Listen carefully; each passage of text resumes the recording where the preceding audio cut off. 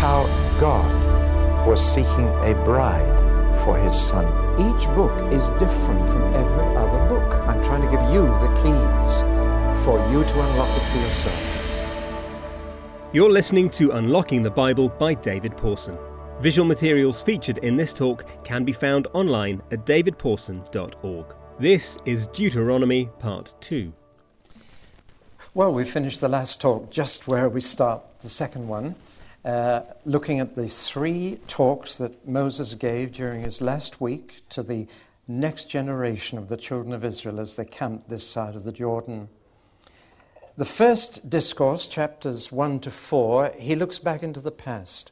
And he looks back to the days after Sinai when God had made the covenant with their parents. And he said it only takes 11 days from Sinai to the promised land. And yet your parents took something like 15,490. Why? Well, the answer was lack of faith. They did go straight to the promised land. They got to a place called Kadesh Barnea, which was right on the border. And there they paused, and they sent one man in from each of the 12 tribes to spy out the land and come back and tell them the best way to go in. Less than a fortnight after Sinai. And the spies came back and they said, it's a wonderful land. They came back carrying huge clusters of grapes from this land flowing with milk and honey. That's now the Israeli Tourist Board symbol. If you have ever been there, you'll know. They came back and they said, the food's wonderful. But, they said, the people are bigger than we are. They're giants in there. Because the Jews are not tall people. They're little people. And they said, they're big people in there. And furthermore, the walls around their cities reach the sky. We'll never take it. Now, there was a vote taken among the spies, and 10 of them said, we'll never get in. And 2 of them said, of course we will. Because God's bigger than all of them. And Moses said, look, we have been riding on God's shoulders. And I can remember as a small boy riding on my father's shoulders. And when you're on your dad's shoulders, you know you're bigger than anybody else. And you can look over the high walls. And Moses said, what are you worried about? But anyway, they took a democratic vote, and the majority went with the 10 and not the 2. And that's when Moses said, none of you will get in except those 2 spies, Joshua and Caleb. And so it turned out. That wasn't the reason Moses wasn't to get in. It was much later that he disobeyed God and became very impatient. And God said, Moses, you're not going to go in either. Just Joshua and Caleb. 2 out of 2.5 million people made it. And 3 of the writers in the New Testament use that as a warning to Christians. It's not those who start off, it's those who get there. And Paul and Hebrews and Jude all use this fact that only 2 out of 2 million made it as a warning to believers. Make sure you make it. Keep on believing right to the end. They had everything in front of them, and yet their morale failed. In any battle, you need strategy, tactics, and morale. But you find in the long term, it's morale that is the key factor. If people feel they're going to win, they will win. And if they feel defeated, they will lose. And many of the greatest commanders knew this. General Montgomery in World War II was a classic example. And he lifted the morale of the 8th Army as it was pressed back into Egypt. And he simply talked to them and said, we're going to beat this chap, Rommel. And they did. It's whether you believe you're going to make it. And I'm afraid they didn't. And so though God had been faithful to them, they were faithless. And chapter 4 simply says, children, don't be like your parents. They lost their faith, and they lost the land. Now you keep yours, and you can keep the land. It's a very simple sermon, if you like, and you don't need me to help you with understanding it. So let's move on to the main block of the book. Not so interesting to read. We're much more interested in stories than we are in legislation. It's like reading the telephone directory through. and people get a bit bored. And yet it's a fascinating section. This second address is by far the longest, probably on the third day of that last week in Moses' life. But he gives them the way they're to live after God has given them the land, if they're going to keep it. And he begins with the basic principles of God's righteous way of living, his upright way of living, namely the 10 Commandments. They're at the heart of it. You learn them on your 10 fingers. They're the very basic principles, and they're all about one thing. They're all about respect. Respect God, respect his name, respect his day, respect your parents, respect life, respect marriage, respect property, respect people's reputation. And the quickest way to destroy society is to destroy respect. And that's exactly what we've seen happen in our own country, largely through comedy on TV. One well-known comedian, whose name you'd all know, said, "We intend to leave nothing sacred." In other words, our objective is to destroy all respect. Respect for royalty, respect for the law, respect for the government, respect for each other. You destroy respect and you've destroyed society. And the whole 10 Commandments are built on respect. And so we have in that first part those 10 Commandments. It's very interesting to draw a contrast between the law of Moses here and the worst laws in pagan society and the best laws in pagan society. If you contrast these standards of Moses' law with the worst, as we've already done with the Amorites already living there, what a pure, holy law it is. How much healthier and happier people will be if they live that way. But there's an interesting comparison between law of Moses and another law which has been discovered from the ancient world called the Code of Hammurabi, an ancient Amorite king of a city called Babylon or Babel. If you go to the Louvre in Paris, do go and look at the steel or stone column that was found at a place called Susa in Persia and is now in the Louvre. And on that stone column are carved 282 laws of Hammurabi. And those laws were written 300 years before Moses. Many scholars like to draw comparisons, and it's amazing when you do. No killing, no adultery, no stealing, no false witness. And these are all in the laws of Hammurabi, 300 years before. And the famous law called the Lex Talionis, or the law of revenge, an eye for an eye and a tooth for a tooth, is also on that stone. And so many people say, well, these laws were pretty common. At least King Hammurabi knew them. But you know, Paul in Romans 2 says a very interesting thing. He says, God has written his law on the hearts of pagans. He didn't just write it on stone. He's written it into the hearts of people. In other words, people know these things are wrong.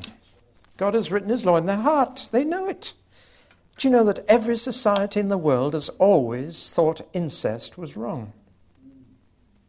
God has written these things on the heart as well. But he's also made them even clearer to us in the law of Moses. Having said that, there are some big differences between Hammurabi's law and the laws of Moses. For one thing, Hammurabi, there was pretty well only one punishment for anything, and that was death. Whereas in the law of Moses, the death penalty is quite rare. There are only 15 things in the law of Moses that deserve the death penalty. So by comparison, the law of Moses is not nearly so barbaric as people would say. Not so harsh, not so cruel. Another huge difference is that in the law of Moses, slaves and women are people, whereas in the law of Hammurabi, they're property. And therefore, women had no rights and no respect in the law of Hammurabi, but they do in the law of Moses. That's a very interesting comparison. Another is that in the law of Hammurabi, there are classes. There are nobles, there are common people, and a different law for the different classes. In the law of Moses, the law of God, there is no such thing as class, and the same law applies to everybody. Now, I'm just saying this because some scholars say, oh, well, the law of Moses is just one among many others. No, it's quite different. And though God has written his law on pagan hearts, and they know these things are wrong, there is another interesting technical difference. I'll give you the technical name and then explain it. The laws of Hammurabi are what are called casuistic laws. They are presented in the form of a condition. If you do this, then you must die. If you do this. That's a condition. Whereas the laws of Moses are presented in what we call an apodeictic manner. They are presented not as a condition, but as a command. You must not do this. Now, can you see the difference? All the laws of Hammurabi are, if you do this, you'll be punished. The laws of Moses are, you shall not do this. Now, only God has the right to talk like that, you see. Human laws are usually casuistic. If you do this, then this is what will happen. But God has the right to say, you must not do this. I command you not to do it. Because he's the King of Kings. So there are differences. Now, the rest of the section 12 to 26 covers a huge amount of ground, and the detail is just incredible. I can only run through the headings for you and show you what an amazing amount of ground is covered. First of all, there are many religious laws. They cover pagan idolatry, and that deserves the death penalty.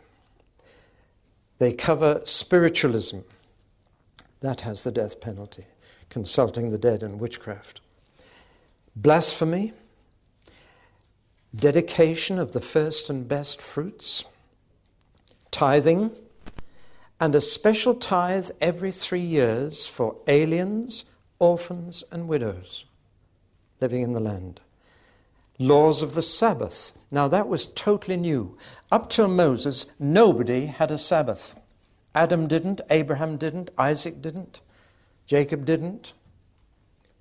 It was a new provision for slaves who'd worked 7 days a week. Were now given 1 day a week free from work.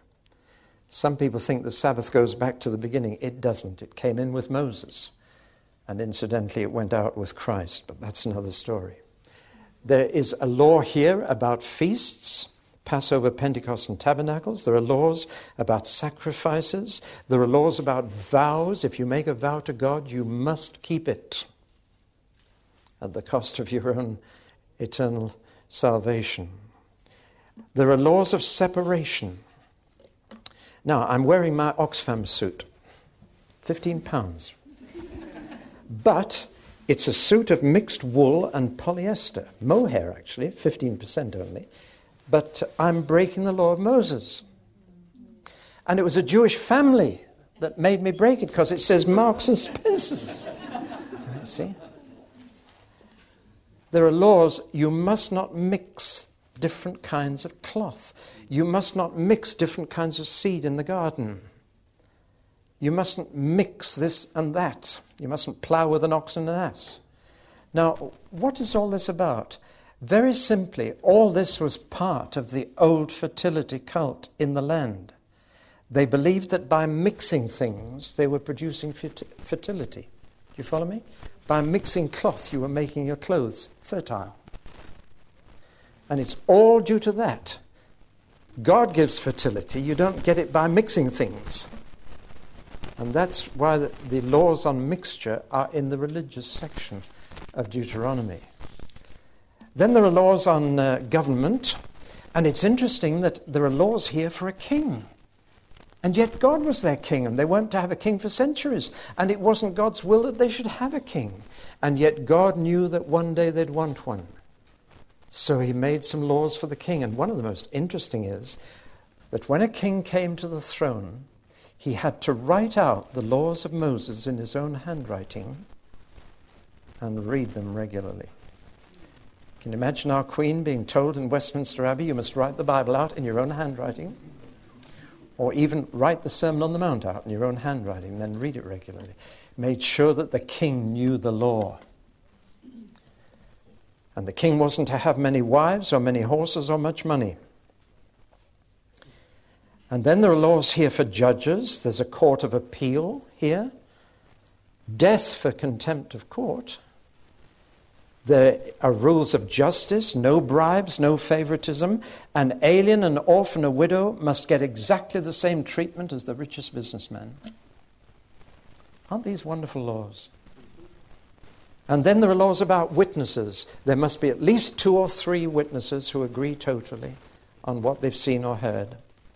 And if they bear false witness, they must suffer exactly what the person would have suffered if they were found guilty. In other words, that's when it says an eye for an eye and a tooth for a tooth. And if my false testimony in court gets him fined £1,000, then when I'm discovered to be a false witness, I am fined £1,000. Absolutely fair, isn't it? Eye for an eye, tooth for a tooth. Good justice. And then the punishment, 40 lashes maximum. There was flogging, but it was 40 maximum, so they usually made it 39 to make quite sure they didn't break the law. But it said beyond that, you are dehumanizing someone. You're just reducing them to a lump of meat. And a body must not be left hanging on a tree after sunset and made an object of ridicule. Actually, Paul applies that to Jesus on the cross in Galatians 3. It's interesting. Then there are laws against special crimes, murder, which always carried the death penalty unless it was manslaughter and unintended.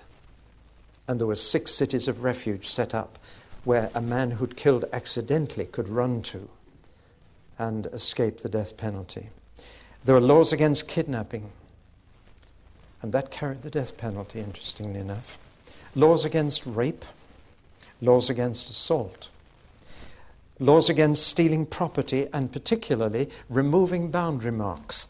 The way that each person marked his little farm was with stones, and people would go out at night and move the stones a yard or 2 each night.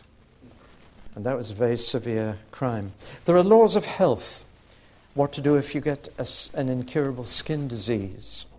The word leprosy in the Bible covers a lot of different skin diseases. It's not just what we call leprosy today. Laws against eating animals that have died. And laws about clean and unclean food. You mustn't eat camels or rabbits or pigs or birds. Then there's this very strange thing which has been misunderstood by almost every Jew. You shall not boil a kid in its mother's milk.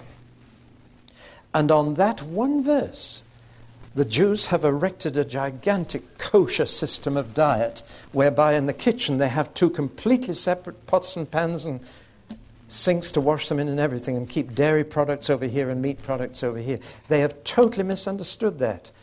That was, again, a pagan fertility cult rite. To create fertility, you made the kid have incest with its mother by cooking it in its mother's milk. It was a fertility rite. That's all it was. And they were told never to do that. But they've now erected an entire kosher system of food on just one verse and got it out of all proportion. Then there are laws on welfare, that you must leave the sheaves in the corner of the field for the poor to pick up. There are laws of assisting your neighbor with straying animals. There's a law about when an ox is treading out the corn to separate the wheat from the chaff, you mustn't put a muzzle on it. It should be free to eat what it's treading out for other people. You shall not muzzle the ox when it is threshing corn. And Paul applies that to people like me. Preachers. He said, well, a preacher's treading out food for you, send the hat round for him. That's what Paul says. Interesting application of the law. They're allowed to take birds' eggs from the nest, but not the mother. They're to leave the mother and she can lay some more. There are rules about warfare. They mustn't cut down trees in war because they're not fighting trees, they're fighting people. I thought of that law when America was poisoning the jungles of Vietnam and destroying all the trees. God says, you don't fight trees, you fight people. There's a way to fight. This is the Geneva Convention, long before Geneva was heard of. Very interesting rules for soldiers' toilets. And an interesting one for a soldier who'd got married. He can stay home for a year before he goes to war again. That's a wonderful law, really, isn't it? Give him time to get to know his wife and make the marriage solid. You don't go to war at the expense of marriage at home. Well, what do we make of all these laws? I've just skipped through them. There are hundreds of them. Well, first, the scope of these laws is interesting. It covers the whole of life, from your toilet arrangements to the way you worship, from your clothes to your cooking. God is interested in the whole of your life. Living right is not just what you do in church on Sunday. Living right is the whole of life. And this law of Moses tells us God is saying there's a right way to do everything. And he wants people to be right in the whole of life. The second thing I deduce from this is the amazing integration of these laws. I've classified them for you as I've gone through, but actually they're all mixed up. You go straight from a law about not eating camels to a law about the feasts. And this doesn't please the modern Western mind, and we must classify them. We like them all gathered under headings, do you know? But they're all mixed up. Why? Because God is saying there is no division in life. We tend to say this is sacred, that is secular. God never said that. It's all of a piece. It's an integrated, it's not only covering the whole of life, but it is a wholeness of life. Or to use the modern term, holistic. It's all together.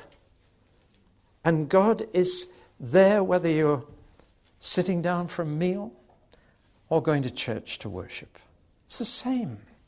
I've told some of you before, I think, that in the Jewish book of prayers, there's a lovely prayer to pray when you go to the loo. And to us, it's a joke. We snigger when that's said, not to the Jew. And it says, Lord, I thank you my body's working properly, and I thank you I feel much better now. Hallelujah. Now, I go into many Christian toilets because I stay in many different homes, and there's usually a pile of devotional books at the side, and there are texts on the wall, and neither the books nor the texts have anything to do with what I'm in there for.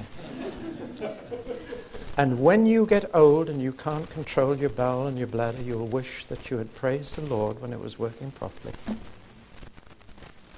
See, to God, it's all of a piece. It's a whole life. A holy life is doing it right in every part. The third thing I notice here is the purpose of all these laws. It wasn't to spoil their fun or to hedge them about with restrictions. There's a phrase keeps coming, that it may be well with you and that you may live a long life in the land. God wants us healthy and happy.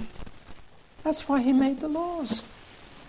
And then we think God's just sitting up there thinking, what shall I tell them what to do, not to do next, you know? Like the little boy who went to school and the teacher said, what's your name? He said, Johnny, don't. And the teacher said, I'm sure you're not called that. Well, that's what Mummy always calls me. And you know, there's this picture that God is just sitting up there and saying, don't, thou shalt not. Why is he doing it? He's saying that it may be well with you. And that's one of the first things we ask each other. Are you keeping well? You know? Same as the word welfare. It was their welfare that he was concerned about. And that's why it's good to read all these laws. We must move on. The third and last discourse on the last day Moses spoke to them is in two parts again. In the first part he says, now you are to ratify the law for yourselves. When you get into that land after God has parted the waters for you and brought you in, as he parted the waters for your parents and brought them out, when he gets you in, you're to go to the mountain and you're to go through all these blessings and curses and you're to apply them to yourselves. Mount Ebal and Mount Gerizim. I've been at Mount Gerizim, and the few Samaritans left in the world are still there. And they have the law of Moses. They don't have other books in the Bible, but they've got the 5 laws of Moses. And they make little copies of their scroll with old tin cans and write out part of the law. That's the Samaritan language. That's part of the law of Moses. And they show you a very, very old scroll which they've had there for centuries, which that's a copy. They've got a big, it's about 4 feet high, the real one, and they display it for a certain consideration because they are very, very poor. It was a Samaritan woman who said, where should we worship God? On this mountain, Mount Gerizim? Or that one? You see? And Jesus said, no, It's not a question of which mountain, it's a question of in spirit and in truth. But there it is. And those two mountains are acoustically amazing. They've got a sort of hollow face facing each other, so it's like a gigantic arena with two peaks. And the blessings were shouted from one side and the curse from another. And the people had to shout Amen after each blessing and curse. Now, I did this on Sunday night. I was preaching in an Anglican church on Sunday night, and I said, let's curse people, and I want you to say Amen after each curse. Cursed is he that curseth his father or mother. Amen. Cursed is he that removeth his neighbour's landmark. Amen. Cursed is he who leads the blind out of his way. Amen. Cursed is he that perverteth the judgment of the stranger, the fatherless, and the widow. Cursed is he that lieth with his neighbour's wife. Amen. Cursed is he that taketh reward to slay the innocent. Amen. Cursed are the unmerciful, fornicators and adulterers, covetous persons, idolaters, slanderers, drunkards, and extortioners. Amen. Now, as we read this on Sunday night, the congregation got quieter and quieter, and the amens died away. And somebody came up to me afterwards and said, do you know why we went quiet? He said, because we found ourselves cursing ourselves. And what I've just read to you is from Deuteronomy 28, but it is in the Anglican Book of Common Prayer to be recited every Lent. And that congregation had no idea I was simply taking them through the Anglican prayer book. But I tell you, churches are scared to use that service now because they're scared of upsetting people. Can you imagine the effect that would have if every Lent, every Church of England in this country cursed those people in the name of the Lord?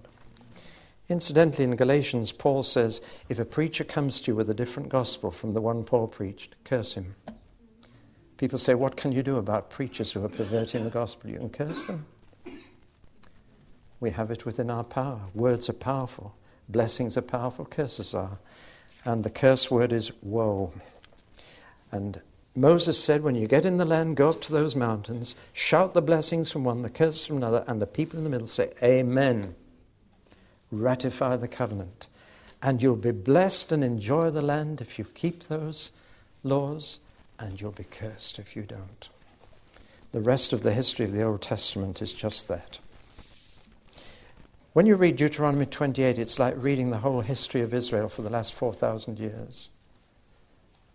Because God goes on to say, if you just go on, and even after I've taken the rain away, you don't listen. Even after I've sent enemies to occupy your land, you don't listen. He said, I'm going to scatter you over the whole earth, and you will become the subject of ridicule and jokes. Have you heard the one about the Irishman, the Scotsman, and the Jew? Deuteronomy 28 predicts that that would happen. And when you read Deuteronomy 28, you understand the whole history of Israel, right up till today. God has been faithful. He's kept his promise to bless them and to curse them. They've been more blessed than any other nation, and they've been more cursed than any other nation. It's the proof that there's a God and that he is the God of Israel. Chapter 32, Moses sings. At the age of 120, it says his eye is not dim. And he must have had a good voice. Moses, like many prophets, was a musician. Prophecy and music go together all the way through Scripture. David was a prophet, and he wrote more songs than anybody else for our Bible. But Moses sang, he and his sister Miriam sang when they got through the Red Sea. And Moses wrote a lovely song which is sung once a year in Britain. O God, our help in ages past, our hope for years to come. Sufficient is thine arm alone, and our defense is sure. And we have the cheek to sing that Armistice Sunday. Sufficient is thine arm alone, and our defense is sure. But we'll keep a few atom bombs up our sleeve in case. But that's a Moses song. Did you know that? It's based on Psalm 90. And here he sings a song.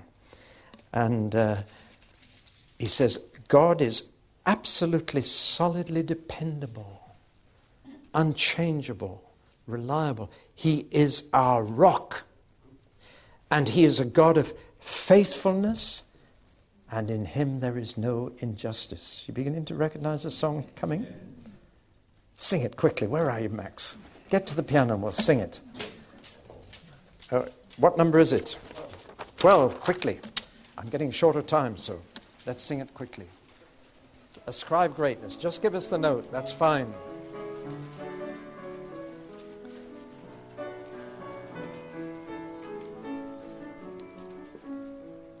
Ascribe greatness to our God the Lord. His work is perfect, and all his ways are just. Ascribe greatness to our God the Lord. His work is perfect, and all his ways are just.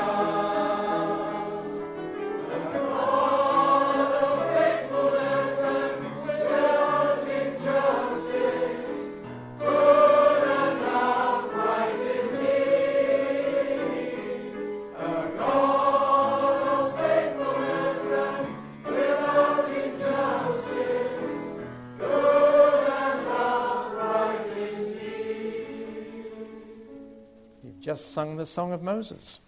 And it says when we get to glory in the book of Revelation, you'll hear the Song of Moses again. It's a lovely song. God, he never had problems about God telling them to slaughter the Amorites. He said God is without injustice. He's faithful. He's good. Chapter 33, he blesses the 12 tribes one by one. And he really was a prophet because he could see into the future for each tribe. And he blessed each one. There's only one he didn't bless, and that one disappeared. As you know, through the Bible, the 12 tribes change. They didn't all survive. Just as out of 12 apostles, one didn't survive, out of the 12 tribes, one didn't. Interesting parallel between the Old and the New Testament. Chapter 34 is the death and burial of Moses. Now, I can be quite sure and tell you that he didn't write this bit. The only bit of Deuteronomy he didn't write. Presumably Joshua added it, but he died alone with his back against the rock on the top of Mount Nebo, looking across the Jordan to the land that had been promised, which he would never see. Actually, he did. He did get into it once, centuries later. And he had a chat with Jesus on top of one of the mountains. But he died on Mount Nebo, and he was buried there. Nobody's been able to find his grave because nobody was there when he was buried. So did he bury himself? Well, you'll find the answer in Jude in the New Testament. An angel came and buried him. When the angel got to Moses, there was the devil standing the other side of Moses. And the devil said, "This man's mine. He murdered an Egyptian, he's mine." And it was an archangel, Michael. And Michael said to the devil, "The Lord rebuke you." And he got on and buried him. What a story. Amazing end. He only buried his body, of course. His spirit was with the Lord. They mourned him for 1 month. They tried to find his body. They couldn't. And that's the end of the story. Now, Deuteronomy is the most fundamental book to the whole of the Old Testament. It's the key to the whole history of Israel.